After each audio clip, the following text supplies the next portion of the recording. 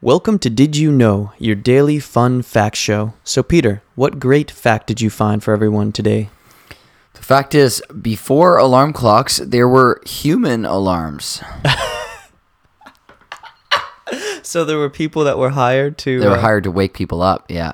The job of knocker-upper. Knocker-upper? That's what they really were originally called. It was in Britain during the Industrial Revolution. Yeah. When people really needed to get to work.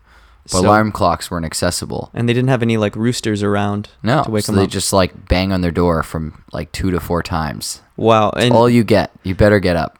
you can't press snooze. Nope. That's you can't be like, Oi, "Go mate, get up.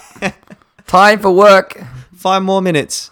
But I want to snooze. No snoozing. You got a job to do, mate. Yeah. It's like, I'll pay you. You pay me to get you up, not to let you snooze, mate. Now, did they have knocker-uppers for the knocker-uppers? Because Well, that would just endlessly regress. Yeah. It probably went around. yeah, I think the knocker-uppers just got themselves up. yeah, they were just really, really good at it. Hey, I can make a career out of this. That's Yeah. great. I always get up every day at 6 a.m. There's Oh. money to be made here.